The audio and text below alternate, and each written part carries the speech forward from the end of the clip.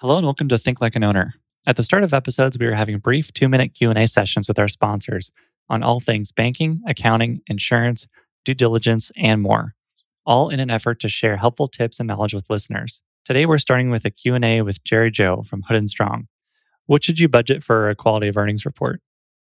Typically, the budget for a small business acquisition ranges anywhere as low as 10,000 for a light QOE, quality of earnings analysis, to as high as typically about 25,000 or so in the mid 20s. And of course, this depends on the complexity of the business itself, just the quality and the conditions of the books. But generally speaking, that range is a pretty good estimate. And the way that we help kind of manage that cost and managing the cost of the quality of earnings is especially important in this space.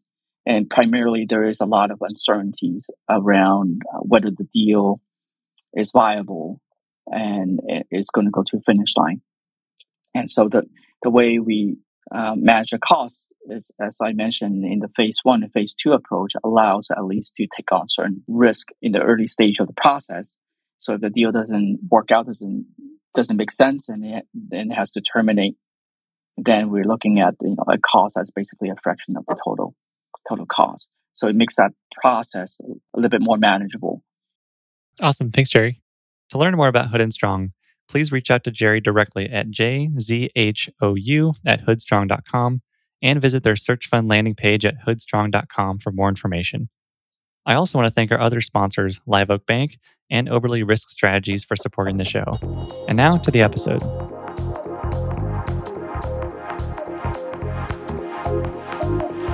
Hello and welcome, everyone. I'm Alex Bridgman, and this is Think Like an Owner. This show seeks out conversations with business owners and private investors to learn how to acquire and run small companies, with a special focus on search funds, micro-private equity, and small company operations. You can learn more at alexbridgman.com/podcast and follow me on Twitter at AEBridgman. And if you like the show, please leave a review and tell a friend to help more folks find Think Like an Owner.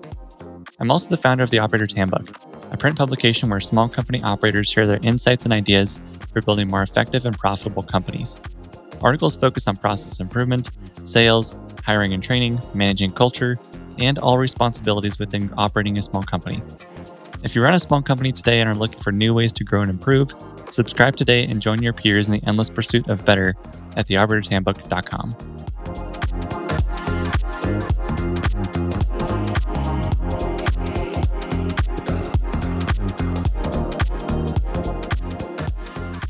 My guest in this episode is David Dodson. David started the second ever search fund after being a Stanford case writer, purchasing Smith Alarm Systems in 1989. Over his career, David has been the CEO or executive chairman of 5 companies, has and continues to invest in search funds today through his firm Foodalafu Partners, and he is a professor at Stanford Graduate School of Business, teaching classes about search and the management of small companies. My conversation with David starts with his time as a case writer before launching his search fund. We talk about peaks and valleys in his search career, including some very hard conversations. We dive deep into the topic of transitioning from a contributor to a leader of a small firm and important leadership skills. We also talk about how the search fund world has evolved over time and where it might continue to change in the future. Finally, we talk about the relationships searchers have with their investors and how to foster better ones. I've been really excited to have David on the podcast for quite a while, and I hope you enjoy our wide-ranging conversation. Before this episode starts, I do have a personal announcement I'm really excited to share. On March 22nd, 2022, I started a new full-time role as Chief of Staff at HW Media, working directly for CEO Clayton Collins. This will be my 2-year media MBA to prepare for ambitions in media entrepreneurship and acquisition. Over the last few years, I've become extremely passionate about media and data companies, and I've been studying them extensively.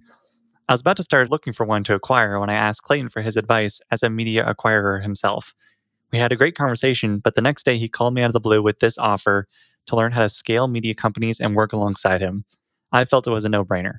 My role is going to focus on acquiring other relevant media brands and building an industry data product. The roles remote and Think Like an Owner and the Operator's Handbook are both going to continue operating alongside my new role. They've both been huge impacts on my career, and they're not going anywhere, and I want to keep working on them. Thank you to all who have listened, subscribed, and shared advice with me over the last 3.5 years. I'm incredibly grateful for your support and helping me get here, and I'm excited to keep building those relationships further. As I start my new chief of staff role, I'd love to chat with professionals in media and data companies and accelerate my learning as much as possible. Please reach out if you want to chat or know someone I should talk to. And now, enjoy my conversation with David Dodson. Thanks, David, for coming on the podcast. I've been really excited to have you. There's been a number of folks who have encouraged me to try to have you on the show. So I'm excited to finally get to chat with you a little bit more. I'd love to just begin with the extensive background that you've had as a CEO, investor, professor. I would love to hear kind of your version of that journey up till today. Sure. So my journey kind of started with this seminal event that happened to me when I was in business school. Before business school, I'd worked at McKinsey for a couple of years, and then I was at business school. And in my second year of a 2-year program, I got to know this guy, Irv Grousbeck. And he was a professor. He was very early in his career as a professor, but he had started a company called Continental Cablevision with a partner years ago. And I ended up doing a little bit of independent study work with him. And I just realized that this is the guy that I needed to work for. And so this was all before internet and email and so forth. And so I called or sent letters to all the places that I had job offers or I was trying to get a job from and took my name out of the hat. So I burned the boats. And then, so that I wouldn't lose my nerve, I went to his office and I said, I want to work for you. And I don't care what you pay me, and I don't care what I do. I'll wash your car. I just want to work for you. That's literally what I said, Alex. And he paused and he said, well, I was talking to the deans at Stanford and we're thinking about hiring our first case writer. Because, by the way, all our cases were written by Harvard Case Services. He said, would you like to be Stanford's first case writer? I said, yes. I mean, I was going to wash his car for free. So this was a dream come true for me. So I ended up staying a year after I graduated from business school and was a case writer at Stanford. And the first case I wrote was on the first search fund that had ever been raised. Two guys, Kirk Riedinger and Jamie Turner, who happened to be students of Irv Grousbeck's when he taught at Harvard. He taught at Harvard for 2 years before he came to Stanford. And as I'm writing this case, the whole time I'm thinking, this is what I want to do. This is what I want to do. So for a second time, I went into his office kind of trembling. And by the way, Irv is not an intimidating person. I was just intimidated by him. So this is about me, not about him. And so kind of trembling. And I said, I'd really like to do this. And I was wondering if you thought it was a good idea and whether you would be interested in investing. And I'm sure that I was stuttering and all of that. And he said yes and yes. So that's how I ended up raising a search fund. A guy named Jim Southern had sort of raised, wasn't really a search fund, but it was kind of the foundation for the concept of search funds. These other two guys raised it. And then I raised the second kind of, true institutional search fund. And that launched my career. And I always knew I wanted to lead an organization and build something. But I didn't have an idea. I didn't have any money. I mean, I grew up in rural Colorado. I was surrounded by horses and cows and no money. So I needed to find some people that would back me and help me on my journey to go buy a company. And I remember going out and talking to people who had money. And I wasn't used to that and I wasn't around that. And it was just miraculous for me that you could go to somebody with your dream and they might say, yeah, I'll back you. And then they would write you back then it was a check. And they would literally write, and I was raising $120,000. So now a search fund raises more like $420,000. And so I raised from 12 people, $10,000. And I still have photocopies of these checks because I just couldn't imagine that somebody could write a check for $10,000. So that was how I got started. Yeah, are there any interesting memories or like something that sticks out to you the most when you think of getting all those $10,000 checks that was really like the shocking moment to you, or really you felt like the turning point perhaps? Well, I have a funny story. If you've got a minute for a funny story, there was two guys who were case subjects in Irv Grousbeck's class. A guy named Bill Egan, who had a venture capital firm, and then a guy named Rob Johnson, who was the entrepreneur that he had backed. And I got to know both of them a little bit. And one quarter, Rob Johnson came to class. And afterwards, the three of us were going for lunch. And he said, well, what are you going to do with your life afterwards? And I explained this idea of a concept to Rob Johnson. And he had been an entrepreneur not too much longer before that. And he said, well, I'd really be interested in taking a look at that when you come time to raise money. So I did, and he invested. So about 4 months later, Bill Egan was coming by coincidence to the same class, but Rob Johnson wasn't there. And we were also going to lunch. And he asked me the same question. Of course, now I'm on a roll, and I give him my little spiel about search funds, and he pauses, and he actually stopped as we were walking and looks at me. And he says, that's the most ridiculous thing I ever heard. Why would anybody invest in such a thing? So, of course, he's not going to invest, right? Which was really a disappointment. And then months later, when I was closing and I was calling Rob Johnson, or actually he called me, and I needed him a signature for something. He was needed to fax a signature, whatever. And as he's describing it to me, I hear this voice in the background. It goes, who's that? And he said, it's this guy, Dave Dodson. He goes, who? He goes, Dave Dodson. He goes, give me the phone. Well, it's Bill Egan. And Bill Egan grabs the phone. He goes, I'm in. So my lesson is that a key part of fundraising is people have a fear of missing out, and people do want to be in deals that other people are in. So Bill Egan is now a dear friend of mine, and he's probably invested in 100 search funds since then. That's fantastic. And were you the first one then? First one, what? First search fund that he invested in. Oh, yeah, no, because he thought the whole thing was insane. But I was the second search fund. Yeah, now, remember, this guy, Jim Southern, sort of had the basic concept of getting some people to kind of back you to buy a company. But it was Kirk Riedinger and Jamie Turner that formed a fund. So it was probably 2 years later before a second search fund was raised. I mean, there wasn't even one a year that was raised back then. Yeah, so I imagine there's probably not a whole lot of standard practices or guidelines from other searchers you can follow. So once you had the 120,000 raised, what'd you start to do to go look for companies? Well, first of all, I'll tell you something that's really interesting is that so Kirk Riedinger and Jamie Turner probably raised their search fund probably almost 40 years ago to the day. The structure is unchanged since then. They just nailed it from the start. So the kind of the structure and the concept is unchanged. In terms of going out and finding sellers, things have matured a lot. But back then, I mean, you were typing out letters and licking stamps and putting them on envelopes. And you were getting on the phone and cold calling them. It was very different. There wasn't the opportunity to reach people like you can now and also reach people in mass. But what's been interesting, Alex, is that the most successful search fund entrepreneurs, when they're looking for a company, tend to do best when they go back to some of the old school methods, not necessarily of a letter in an envelope, although some people have been quite successful with that, but not doing kind of the spray and pray mass mailings, but the custom individual mailings where maybe you'll research the company and do 4 or 5 a day instead of 50 a day seem to be far more effective. So, I think I think there's still some lessons from us dinosaurs that are being used today. Yeah, I'm sure there's a whole bunch of calls too where you called and they yelled at you and hung up immediately and said, never call again or something like that. You do get some of that. What are some of the most kind of stressful calls that you had, or maybe the ones that kind of stung at you the most? Well, in fairness, this is 35 plus years ago. So I wish I could recall a specific phone call or incident. I can't, but I can tell you something that's more general, which is that I loved meeting owner operators, people who had started their company 10, 20, 30, 40 years ago. They built it brick by brick. They knew everybody's name. They knew everybody's spouse. They were at people's weddings and christenings and funerals.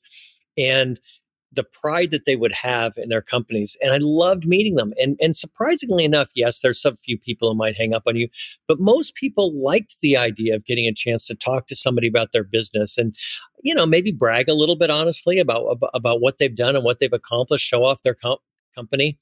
And most people who are successful as an owner operator who built a company are good people. Of course, there's knuckleheads out there and there's creeps out there that you wouldn't want to associate yourself with. But generally speaking, to be a leader and build a decent sized company, you've got to be a good person. You've got to be a good soul. Otherwise, you can't get good people to work for you, and you can't get customers to want to buy your product or service. Tell us a little bit about the company that you acquired and ran as CEO then. So what was that part of your life like? Yeah, so the company was the name of the company was Smith Alarm Systems. And it was a third generation company, and it was owned by George Smith and his brother Jim Smith, and then three aunts. But George and Jim Smith owned most of the company. They owned 81% of the company. So it was really the two of them that I had to buy the company from. And then somehow I had to get three aunts to sign the agreement. And I remember that George and Jim said, lots of people have tried to buy this company, but you can't buy it unless you get all five of us to agree, just the way it was, the way that was structured. And when that happened, and when I did buy the company, they said, do you know that there is not a single piece of paper on the planet that has all five of our signatures on it? So it was the only thing they ever agreed on in their entire life. I think I got a little bit lucky because the aunts were at a place in their life where they did need to sell their business. But I was blessed that one of my investors was an attorney in Dallas, and he was a tax attorney, which you wouldn't necessarily think that a tax attorney would be a good deal guy. But he was a really, really skillful deal person, and he understood how you did business back then in Dallas. And he would accompany me in meetings, and I'd get in the car and he'd tell me all the things I did wrong and all the things that I did right. And he's passed away now, but his name's Herb Kendrick. And Herb was an enormous mentor to me, which brings me to another part of why I was able to buy this company, is that I was surrounded by really great people like Herb and Bill Egan, who I'd mentioned, and Irv Grossbeck. And, one story in particular, I was working in San Francisco. So I'd flown to Dallas in the morning. I was going to come back that night. I didn't have any change of clothes with me. Just a day trip. And I met with the Smiths, and the day did not go well at all. And as far as I could tell, the deal was dead. So I'm taking the cab back to Dallas Fort Worth Airport, and I call Irv Grossbeck on the phone, and I explained the situation to him, and I said, so the deal's dead. And I was so worn out, Alex, at this point. I kind of almost wanted to be left off the hook. I just sort of wanted to go home and put the blankets over my head and maybe, have 2 or 3 beers and fall asleep and call it, and that was it. And I remember he said, I don't think that deal's dead. And I think you should go back. You do whatever you want, but I think you should go back. So, he's a smart guy, and I'd never done anything like this before. So I told the cab driver to turn around, flip a U. Fortunately, I had a classmate that he and his wife, they were both classmates of mine from business school, and Rich and Tucker Enthoven. And I stayed on their couch for 3 nights in a row.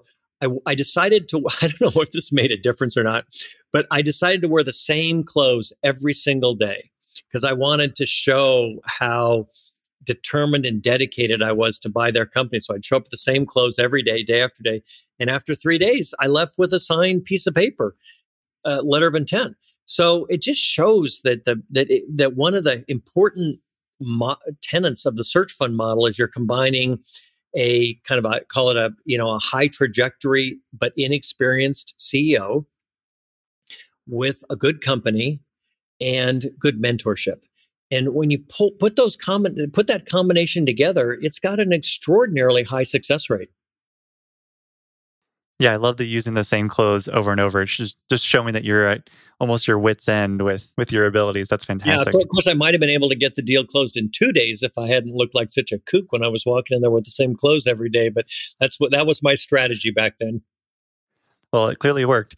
I know one concept or even just time period that you've thought a ton about is that first 18 months as a CEO in a new company. How did you approach the first 18 months in your business versus how you might teach someone new today to do that same 18-month period? Yes. So that really brings on kind of the point of something that's changed a lot over those 35 years. So when I bought this company, and this was true with Jim Southern, Kirk Riedinger, Jamie Turner, and the dozen people after that, is that I was calling my investors all the time, and all the time meaning, somewhere between once and twice or once and three times a week with all sorts of questions. And after the search fund world or community started to get bigger and more populated and investors started to become busier and so forth, because all of my investors only had one search fund investment because I was the only person who had done it, who was doing it at the time. Everybody got kind of busy and it became a little bit more do it yourself. And it was damaging to the search fund world because we forgot that you just can't take somebody, no matter how bright and talented and ambitious they are, from whatever they did before business school, say, to business school, which doesn't really train you on a lot of the day-to-day stuff you need to do to run a company, and then just expect that they're going to show up the next day and figure out how to run a company. You have to learn it. And it's a little bit like if I said, I want to be a great piano player, so I'm just going to sit down at the keys and magically all of a sudden music's going to come out of the keys when my fingers touch the keys. Well, it doesn't work that way. You have to learn all the basic skills. You put them together and you'll make some music, but somebody's got to teach you what a sharp and a flat is and how to hold your fingers over the keyboard and what the pedals do. And so in the early days, those were those phone calls. And then there was this period of time kind of in the middle where people were sort of left on their own. And I think it had, fortunately everything worked out, but I think it made it harder for people to get started and get ramped up. What's happened now, and now meaning in the last, say, 15 years, is really a wonderful development, which is that there's far more investors than there are entrepreneurs. And so investors have to prove to entrepreneurs that they're going to add value. Money's easy to come by in the search fund world. What the smart search fund entrepreneurs are looking for is mentorship and guidance. And so when they raise money, they don't ask the question about, can you write me a check for $40,000? They say, what are you going to do to help me learn how to become a CEO? So in our case, I have an investment fund. It's called Futalafu Partners, which is hard to spell and hard to pronounce, but it's named after a river in Chile. So that's where the name Futalafu came from. We actually offer with everybody an 18-month training program. And once a month, I pair two other CEOs together. So it's a cohort of 3. And once a month, we get together on Zoom and we talk about a particular sub-skill that adds to one of what I've identified as the 5 main skills of leadership. So let me give you an example. So one of the 5 skills of being a good leader is the ability to create a team, build a team. Well, probably everybody knows that, but how do you do that? Well, you do that because you pull together different sub skills. Learn how to hire, learn how to do an exit interview, learn how to do a 360 review, learn how to give someone a performance review, learn how to let someone go. So all of those sub skills are the same thing I'll go back to my piano example, same thing about, learning the difference between a sharp and a flat or what the pedals mean. If you knit all the sub skills together, then you have it. So on these Zoom calls that we have, we'll talk about how to do an exit interview. And I'll send something out in advance. It's in writing just to make it efficient. So they have something to read in advance. And then we talk about the reading and any roadblocks that they've seen to implementing, let's say, 360 reviews within their company. And my goal is to get somebody to the 18-month mark, to get them to the 3-year mark in 18 months. So to get them down that curve steep. So it's not on the job training. That's just one example. So what are the other 4 skills of leadership that you tend to focus on? So Alex, the 5 skills have kind of come about as I've been both a professor at the Stanford Business School, and that kind of forces you to pop your head up a little bit and think more broadly about business and what kind of drives performance. And then, of course, my own experience as a CEO and a leader of multiple organizations, and then just watching people as they, progress through their own career.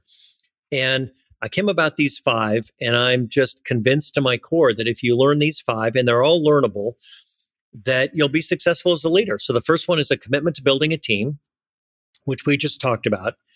The next one is being a fanatical custodian of time. All leaders recognize that their number one resource is their time, and they don't waste it, and they don't let other people waste their time.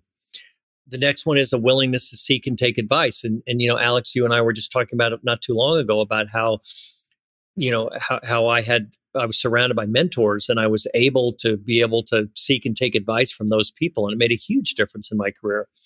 Fourth is setting and adhering to priorities. And the last one is an obsession with quality. And sometimes people think about that obsession with quality as if it's it seems like not an obvious one, but you name me an enduring organization that doesn't either offer a high quality service or provide a high quality product. You can't get away with it otherwise. I mean, people can match you on price. They can find resources with the click of an internet. But if you're not providing quality, you won't survive. Furthermore, quality, some people have pushed back and said, well, I think being able to sell. And I say, listen, I fundamentally disagree, because if you have a crappy product, the best salesperson in the world can't sell that over a long period of time. And by the way, if you have an awesome product, you can have a mediocre salesperson and it's going to fly off the shelf. So those are the 5, all of which can be broken down into sub skills and can be learned by anybody. Yeah, I think that's a big point too, is that the 5 can be learned. There's no sense that any one person, like this person was born to be a leader, this person was not. There's not this distinction between the two. It's very fungible and learnable to do these things. Is that a challenging concept to communicate with folks who maybe have perhaps viewed other entrepreneurs as born to be great, so to speak, and they don't feel like they can get to that point? Or, well, the born to be great thing is, I just absolutely disagree with that. And you line up 15 or 1,500 leaders that you admire, and you're going to find introverts and extroverts. And you're going to find people that are great public speakers and people that, stutter at the microphone. And you're going to find tall people and short people all across the board. But one thing you will find is they all share these 5 characteristics. And they all have had to learn it, whether they learned it in 18 months or they learned it in 18 years. They've all come about to learning it. So for example, I would just, challenge your listeners. So just go and well, you won't have to, because I'm going to give you the answer. But had you gone and Googled, prioritization, and then you looked for sort of quotes of prioritization, you would be overwhelmed with quotes from people like, Steve Jobs and Warren Buffett and Mary Barra of General Motors and Winston Churchill. I mean, they all were fanatical about prioritization. Steve Jobs in particular, quite interesting. I'll tell you 2 very quick stories. One was when he left, or after he got fired, and then he came back. I'm not going to have the exact number right, but Apple had something like 15 products, and he cut it down to 2 or 3. And he has this quote. He said, if we can't make one good computer, how can we make 15? And he was absolutely obsessed with priority. And then you look back on Apple's history and you say, oh, that's kind of interesting, because they came out with the iPod, and then they perfected the iPod. And then they came out with whatever it is, the Apple Watch, and they perfected the Apple Watch. Or they came out with the laptop and they perfected that. And so they basically, Apple had this history of coming out with maybe one product a year, making it perfect. And then they would come out with another product. While I'm on the subject, Eric Schmidt, who was one of the founders of Google, he went by to see Steve Jobs in Steve Jobs' very last days. And it was evident to both of them that it was the last time they would ever see each other again. And this is in the book on Steve Jobs. And I was struck by the fact that of all the things Steve Jobs could have talked to Eric Schmidt about in their last meeting together, because he knew he was going to be dead soon, he talked about prioritization. Imagine that. Isn't that amazing? yeah, talk about getting your priorities straight when your clock is ticking down very quickly. What are some examples of prioritization that are effective in that early 18-month or even maybe the 3-month period? Because I imagine that changes over time. Like the stuff that's important and you prioritize in the first 6 months is probably very different than what you prioritize in year 3 or 4. So within that early time frame, what's effective to prioritize? Well, as one of the sub skills, and I talk about prioritization, the first thing I talk about is sort of how you go about the job of deciding what you should or shouldn't work on. And I've kind of broken it down into a series of questions and steps that you go through. So first, you talk to your employees, and there's about 5 questions that I suggest people ask of all their employees. And then you talk to your customers or your clients, and then you talk to your suppliers, and then you learn about information in your competitors. So the first thing is the first priority, if you will, should be information gathering, because your instincts are really not good. Instincts are only good if they're built on a foundation of experience and pattern recognition, but you don't have that when you walk in the door. So that's the first thing. The second thing about prioritization is you have to understand these 2 concepts. The first concept is that the leader can think of great ideas faster than the organization can implement them. You can ideate your way, when you're driving home and thinking about, oh, we should do this and oh, we should do that. And then you come back and, okay, well, it only took you 20 minutes or an hour or a week to come up with the idea.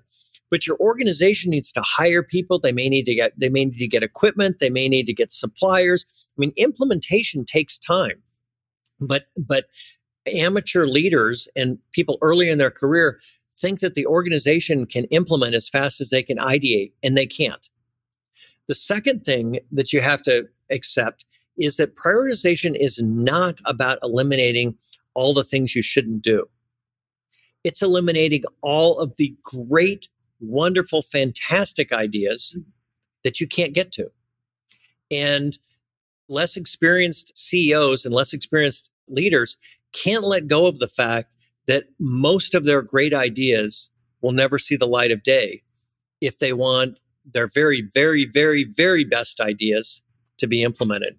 Yeah, that must be a really big challenge. And another kind of embedded challenge within that, but throughout all your different skills, is having to switch from being a contributor to another organization to now being a leader of your own organization, where you talked about that instinct and gut and that pattern recognition is built on being a contributor, which is now perhaps not relevant at all to being a leader. And how do you recommend folks make that transition when they're used to having a boss and having deliverables and a whole organization that they're a part of, to now leading that organization? I remember a long time ago, I was meeting with a guy, Kevin Landry. And Kevin Landry he was the person who effectively built up the huge private equity fund, TA Associates. So Kevin didn't found it, but he was there early on, and he's the one who created the modern day TA Associates. And he told me that the hardest step that a person makes in their career is not going from an individual contributor to being a manager. He said it's when you go from being a manager to managing managers. And here's why, Alex. If you're an individual contributor, you're basically measured based on output. And you can just hit the more button. You can work on the weekends. You can stay a little later. And it's mostly on how many charts you can do or how many cold calls you can make and so forth. When you become a manager, you can actually still hit the more button. So if the person that works for you, if you don't like their report before the sales presentation, you can just stay up at night and fix it, right? Or you can work on the weekend and cover for somebody. So you can actually get away with not being a good manager when you just have 3 or 4 direct reports. But when you go up one more level and you're managing managers, you've got 2 things that make it impossible. One is you can't really reach over your direct reports who are managers and fix things that their subordinates did, because then you're kind of destroying the fabric of the organization chart. But the other is just from a practical standpoint, you just got too many people. So you can do 3 people's work if you work your tail off, but you can't do 13 people's work. The beauty of that, which is what Kevin Landry explained to me, and I saw it over and over again, is once you learn how to manage managers, it's completely scalable. So it's why, my classmate and friend Tom Staggs, who was the CEO of Disney, why he could run an organization with, I don't know how many, but it was maybe 100,000 employees. Why he could do that in exactly the same number of days in the week and hours in the day as someone who's running an organization with 100 employees, because they're both exercising the skill of managing managers. And within that, the 5 skills of good leadership. That's a huge point to make too, is that is a model that scales versus the simply hitting more button, which doesn't scale. What are some common struggles that folks have when they move to the manager of managers role? You mentioned, reaching over and doing someone's work for them that maybe needs to get fixed. But what are some other common pitfalls that you see folks run into? Yeah, so one would certainly be the kind of the Napoleonic version of if you want something done right, you have to do it yourself. And okay, so maybe you can do it a little better than someone else, but would you rather be having 10 times the output at 94% or one tenth the output at 100%? You just can't build an organization that way. So you have to kind of let loose of your own standard of perfectionism and say, my job is not to be perfect in one small little thing. If you want to do that, go be an artist, okay, or go be a public speaker. But you don't be a leader. That's not about that. That has nothing to do with leadership. So you have to let go of that. And you also have to realize that the work has to be done by other people. You're now a coach. You're not throwing the pass. You're not making the blocks. You're not running the patterns. Someone else is doing it. And so your job is to help other people become really, really good at what they do, not try to be a doer yourself.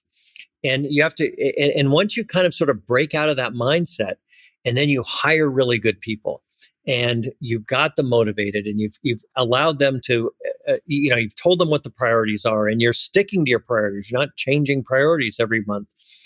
And then you see the results, it becomes very addictive, because now what's making you all excited and what's, having the endorphins fly inside of you is you're watching your organization work, as opposed to just, wow, look at my PowerPoint presentation. I got the shade of blue. I nailed the shade of blue. Absolutely. That shade of blue is very important. Within your company, at what point did that click for you where you were like, oh, holy cow, I now have a team that's improving and growing my organization for me? Like what was that moment? Do you remember that?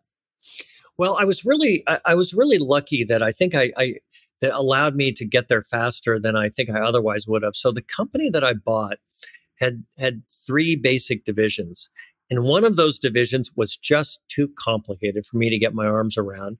And it wasn't a huge part of the business. It was about 20% of the business. So I even went to George Smith and offered to sell that piece of it back to him, because for the reasons I just described. But we weren't able to get something worked out, and that was fine.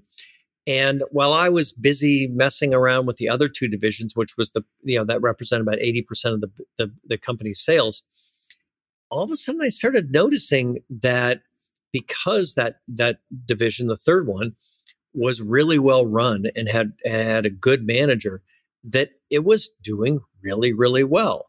And then I started to realize the power of if you are clear with your priorities and you have created a good team, and et cetera, that these organizations can run on their own, with you serving in the role of leaders.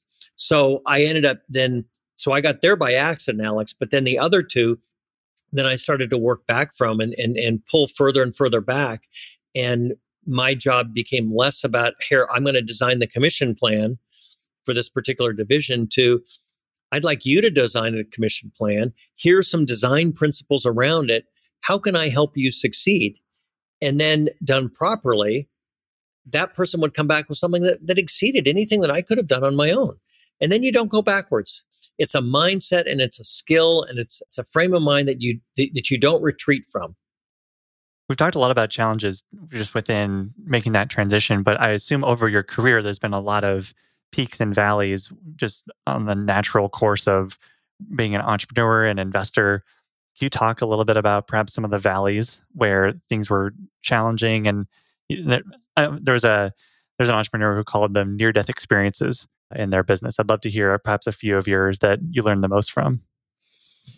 Yeah, I had probably the most painful near death experience, and I had more than one.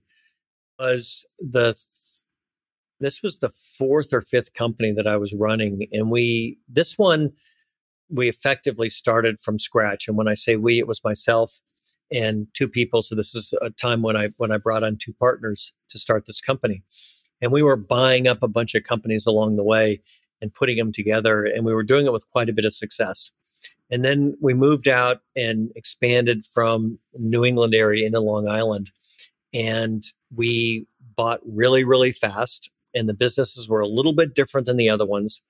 And we got out over our skis and we owed more money than we really were going to have the cash flow to pay. And we had bought these companies from small, independent, mom and pops. And most of them had sold their company to us for cash, but also a note that we would pay them over time. So this wasn't as if I might not be able to pay back money to Citibank or Goldman Sachs. This was not being able to pay money back to a 75-year-old couple who had depended upon that for their retirement.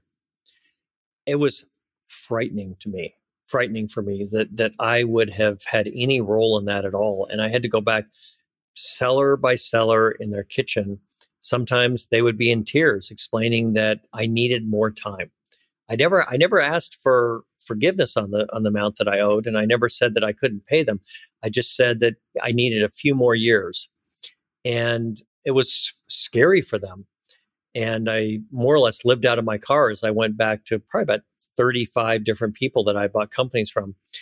In the end, we paid everybody back every penny that we owed them, and it had a happy ending. But there were times when I thought the company was going to go into bankruptcy and I was going to have ruined the retirement of 25 people.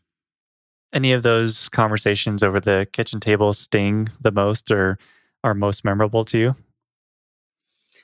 I think one that was really, really difficult. It was a couple of different sellers, and I was in a room because they all wanted to meet with me together. And one couple, and they were probably in their 70s or whatever, and I watched her start to tear up.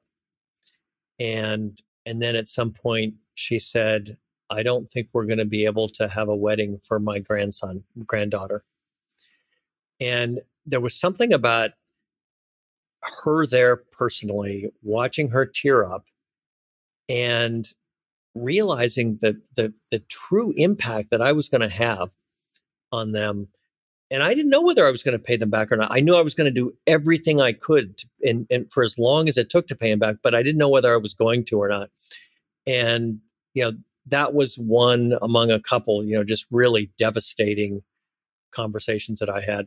I was really lucky though, that I had two great partners we were both signed up. All three of us were signed up to make sure that we did everything we could to get everybody paid back. And the company ended up being successful, but it was probably 3 years of really, really difficult times. Yeah, no kidding. What are some of the core lessons you took away from that experience? What advice did you get from that experience that you now are able to pass on to other searchers? Well, I think what kind of tipped us over the edge was we did a fairly large acquisition that some of our investors were really, really kind of pushing us to do. And I allowed myself to be influenced by them.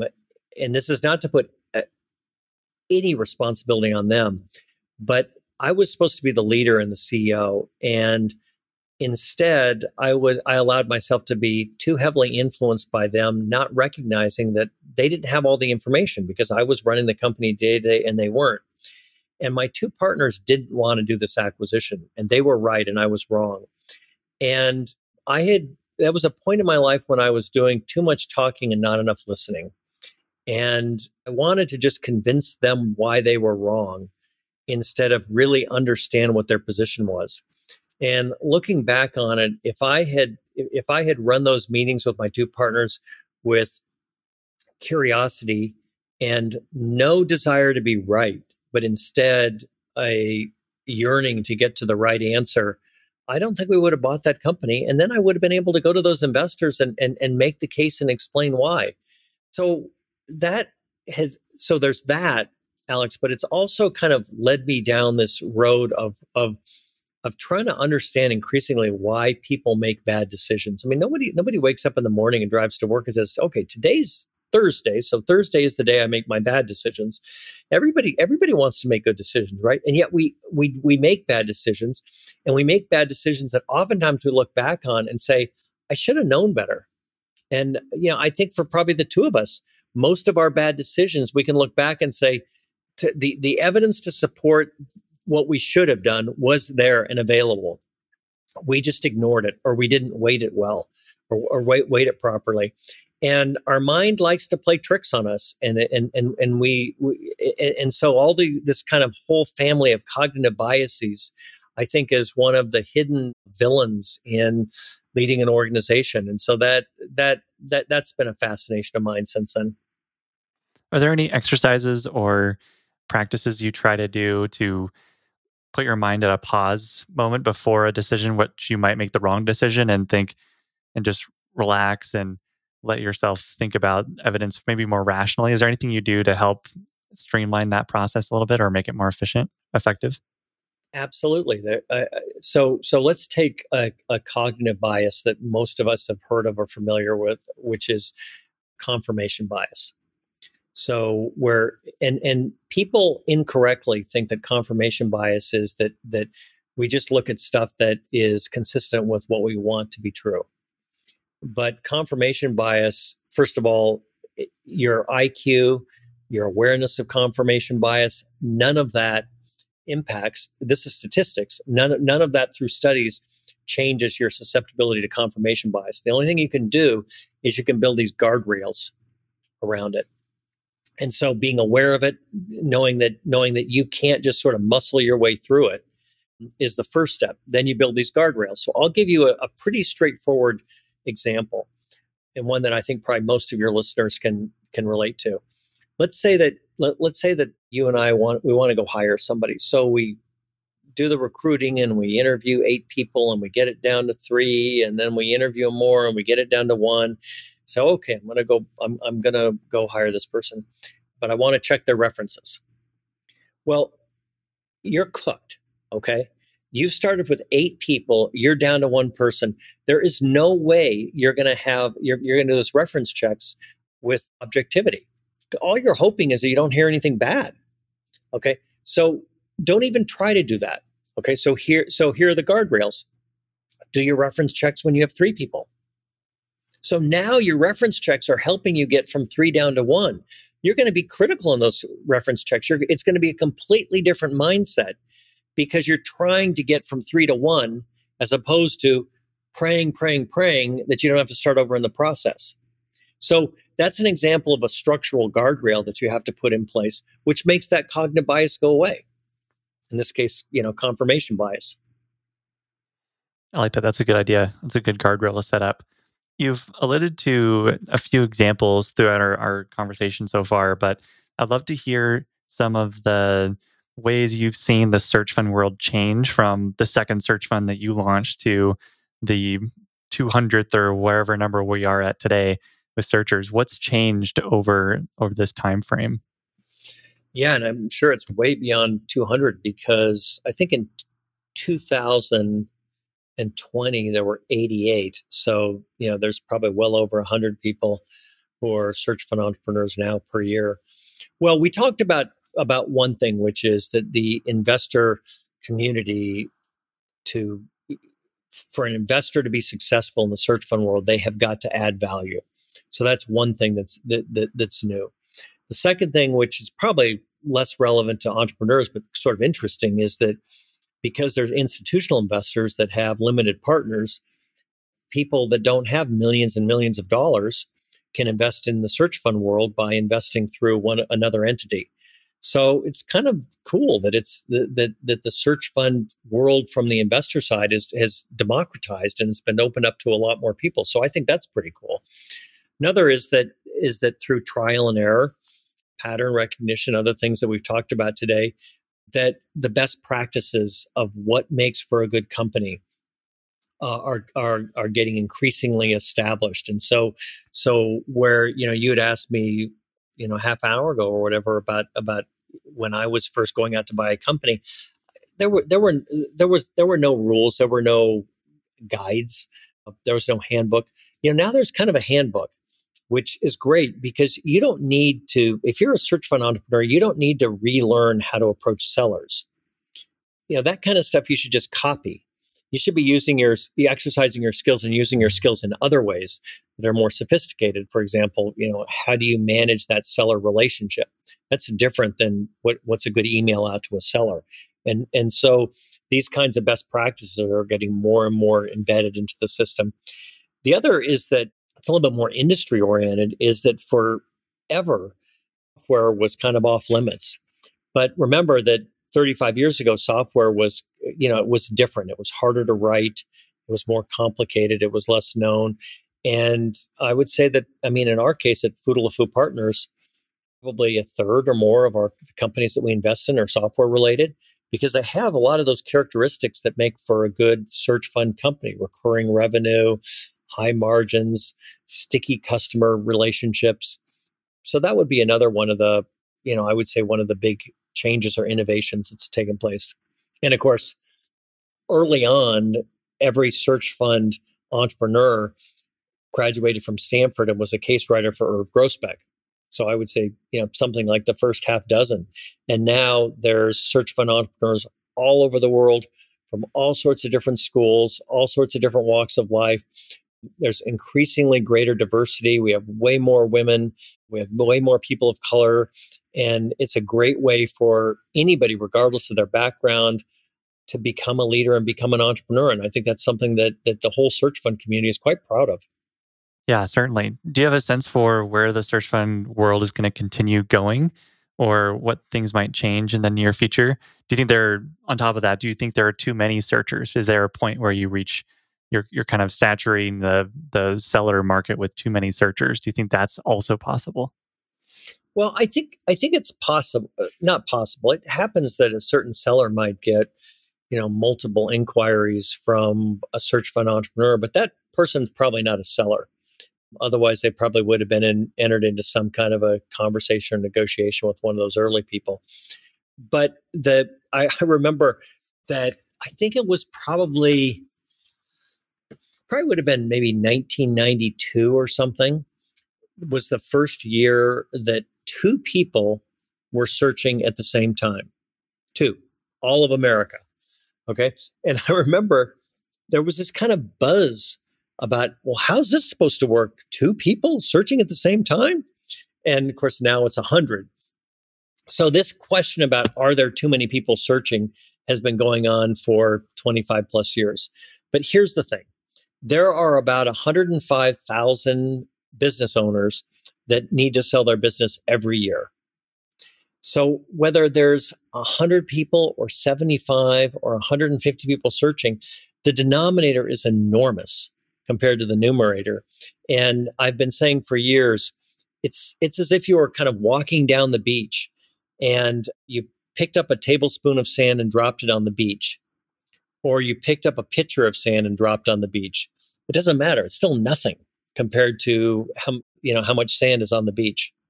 Yeah, and talking about the evolution of search funds, one thing you've mentioned a few times is the strong connection you had with your investors who were powerful mentors for you through your entire process. And as the search fund world has gotten larger, some investors have maybe had more time constraints than they would have had earlier. Is it still possible for a searcher to have that same type of relationship with an investor base that you had? And what are some tips or advice that you might give someone to help build those types of relationships? Yeah, that's interesting. So at Foodle, we have certain things that we look for, characteristics when we're making an investment with a search fund entrepreneur.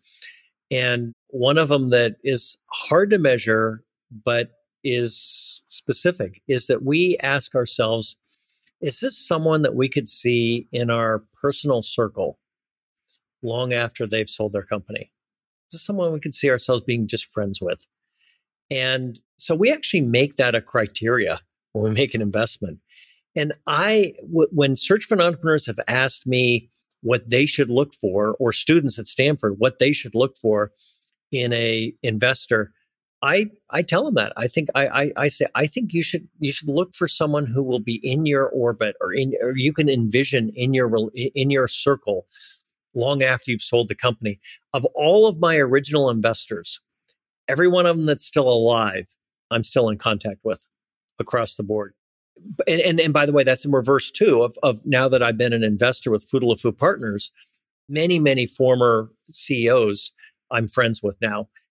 So I think if the search fund entrepreneur has that in the back of their mind, and if they're raising money from 15 people, it doesn't have to be all 15, but a bunch of them, they could see that, and that's something that they would want, and then they make the effort. Because generally speaking, these relationships are driven by the generation below the CEO. They're usually not generated by the older generation. And if they just make that, to carve out a little bit of their time to not making money but making friends, those are the things that are lasting. And I want to say one thing. That's really important. I teach a class on search funds with two people, Jim Ellis and Gerald Risk.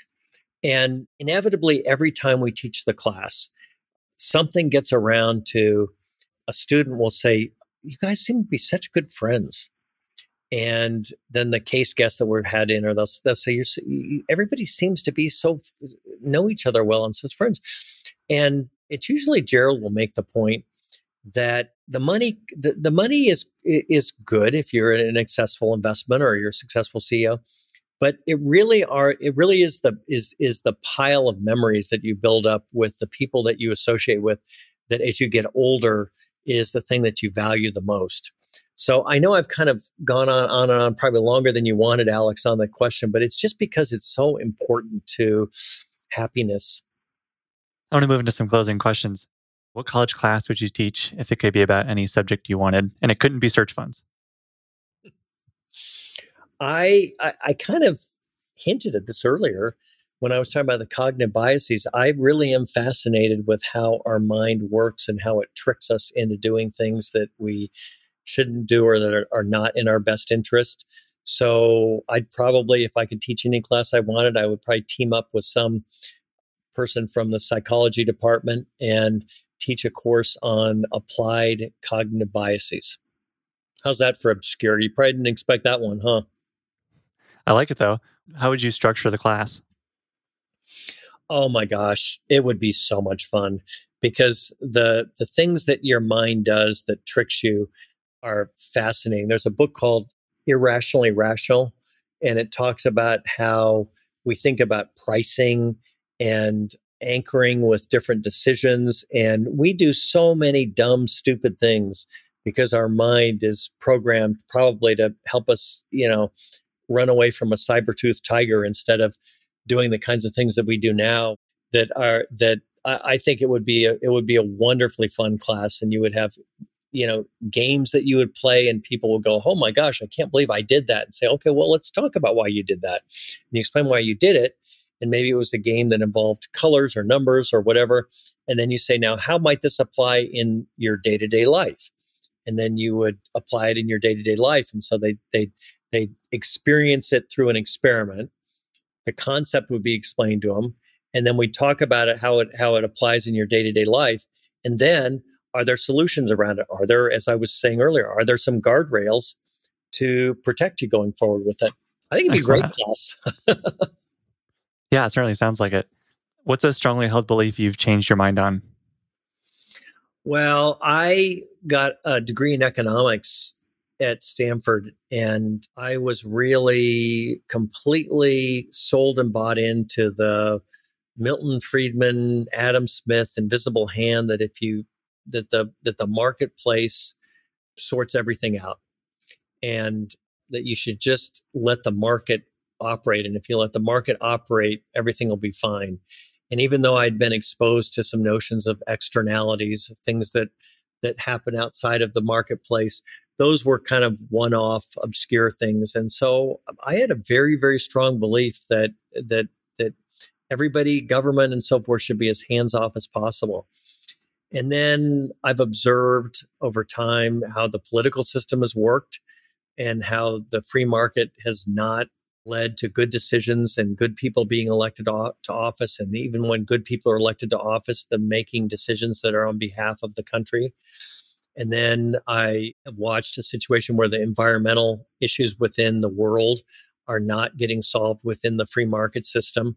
And then the way that the distribution of wealth, the distribution of wealth in the world today, or in the United States, is worse than it was right before the Great Depression when things fell apart.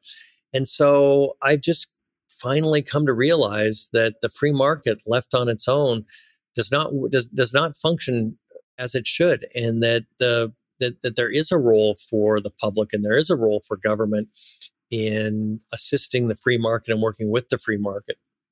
But that took a while for me to get over because I was deeply embedded in that belief. Yeah, that's a big one to get over.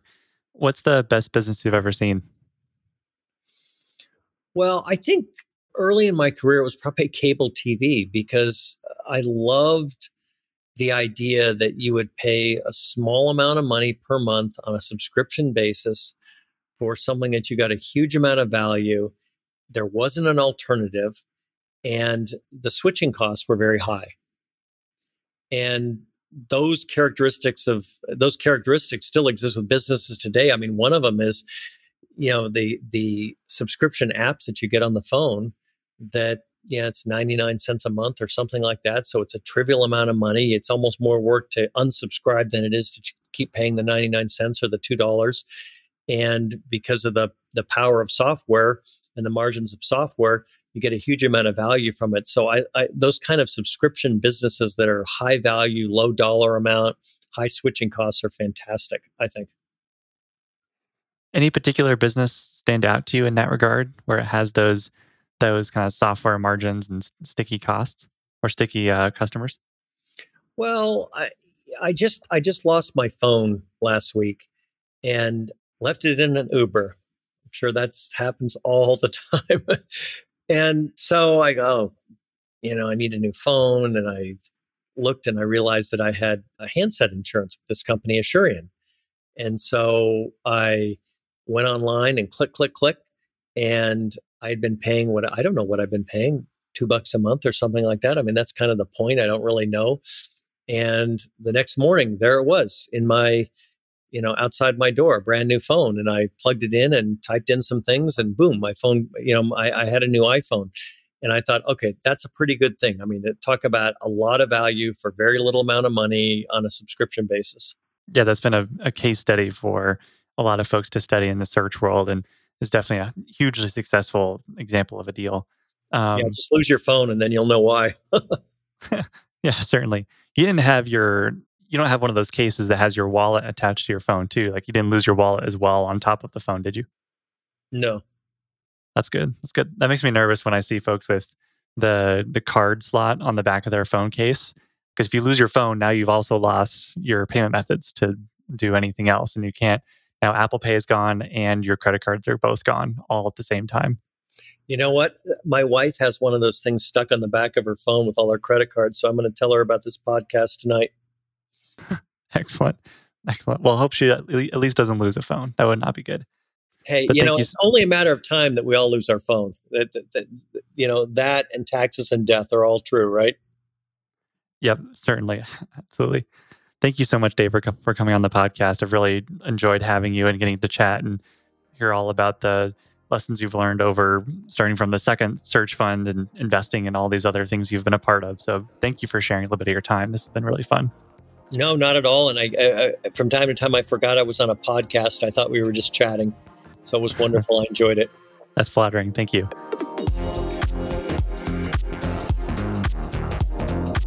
Thank you for listening. I hope you enjoyed today's episode. If you enjoyed the show, please consider leaving us a review and telling a friend to help more folks find Think Like an Owner. I also want to thank our show's sponsors, Live Oak Bank, Hood & Strong, and Oberle for their support. For full episode transcripts and more information, please visit our website at alexbridgman.com/podcast. And if you want to learn more about the Operator's Handbook, please visit us at theoperatorshandbook.com and join your peers in the endless pursuit of better.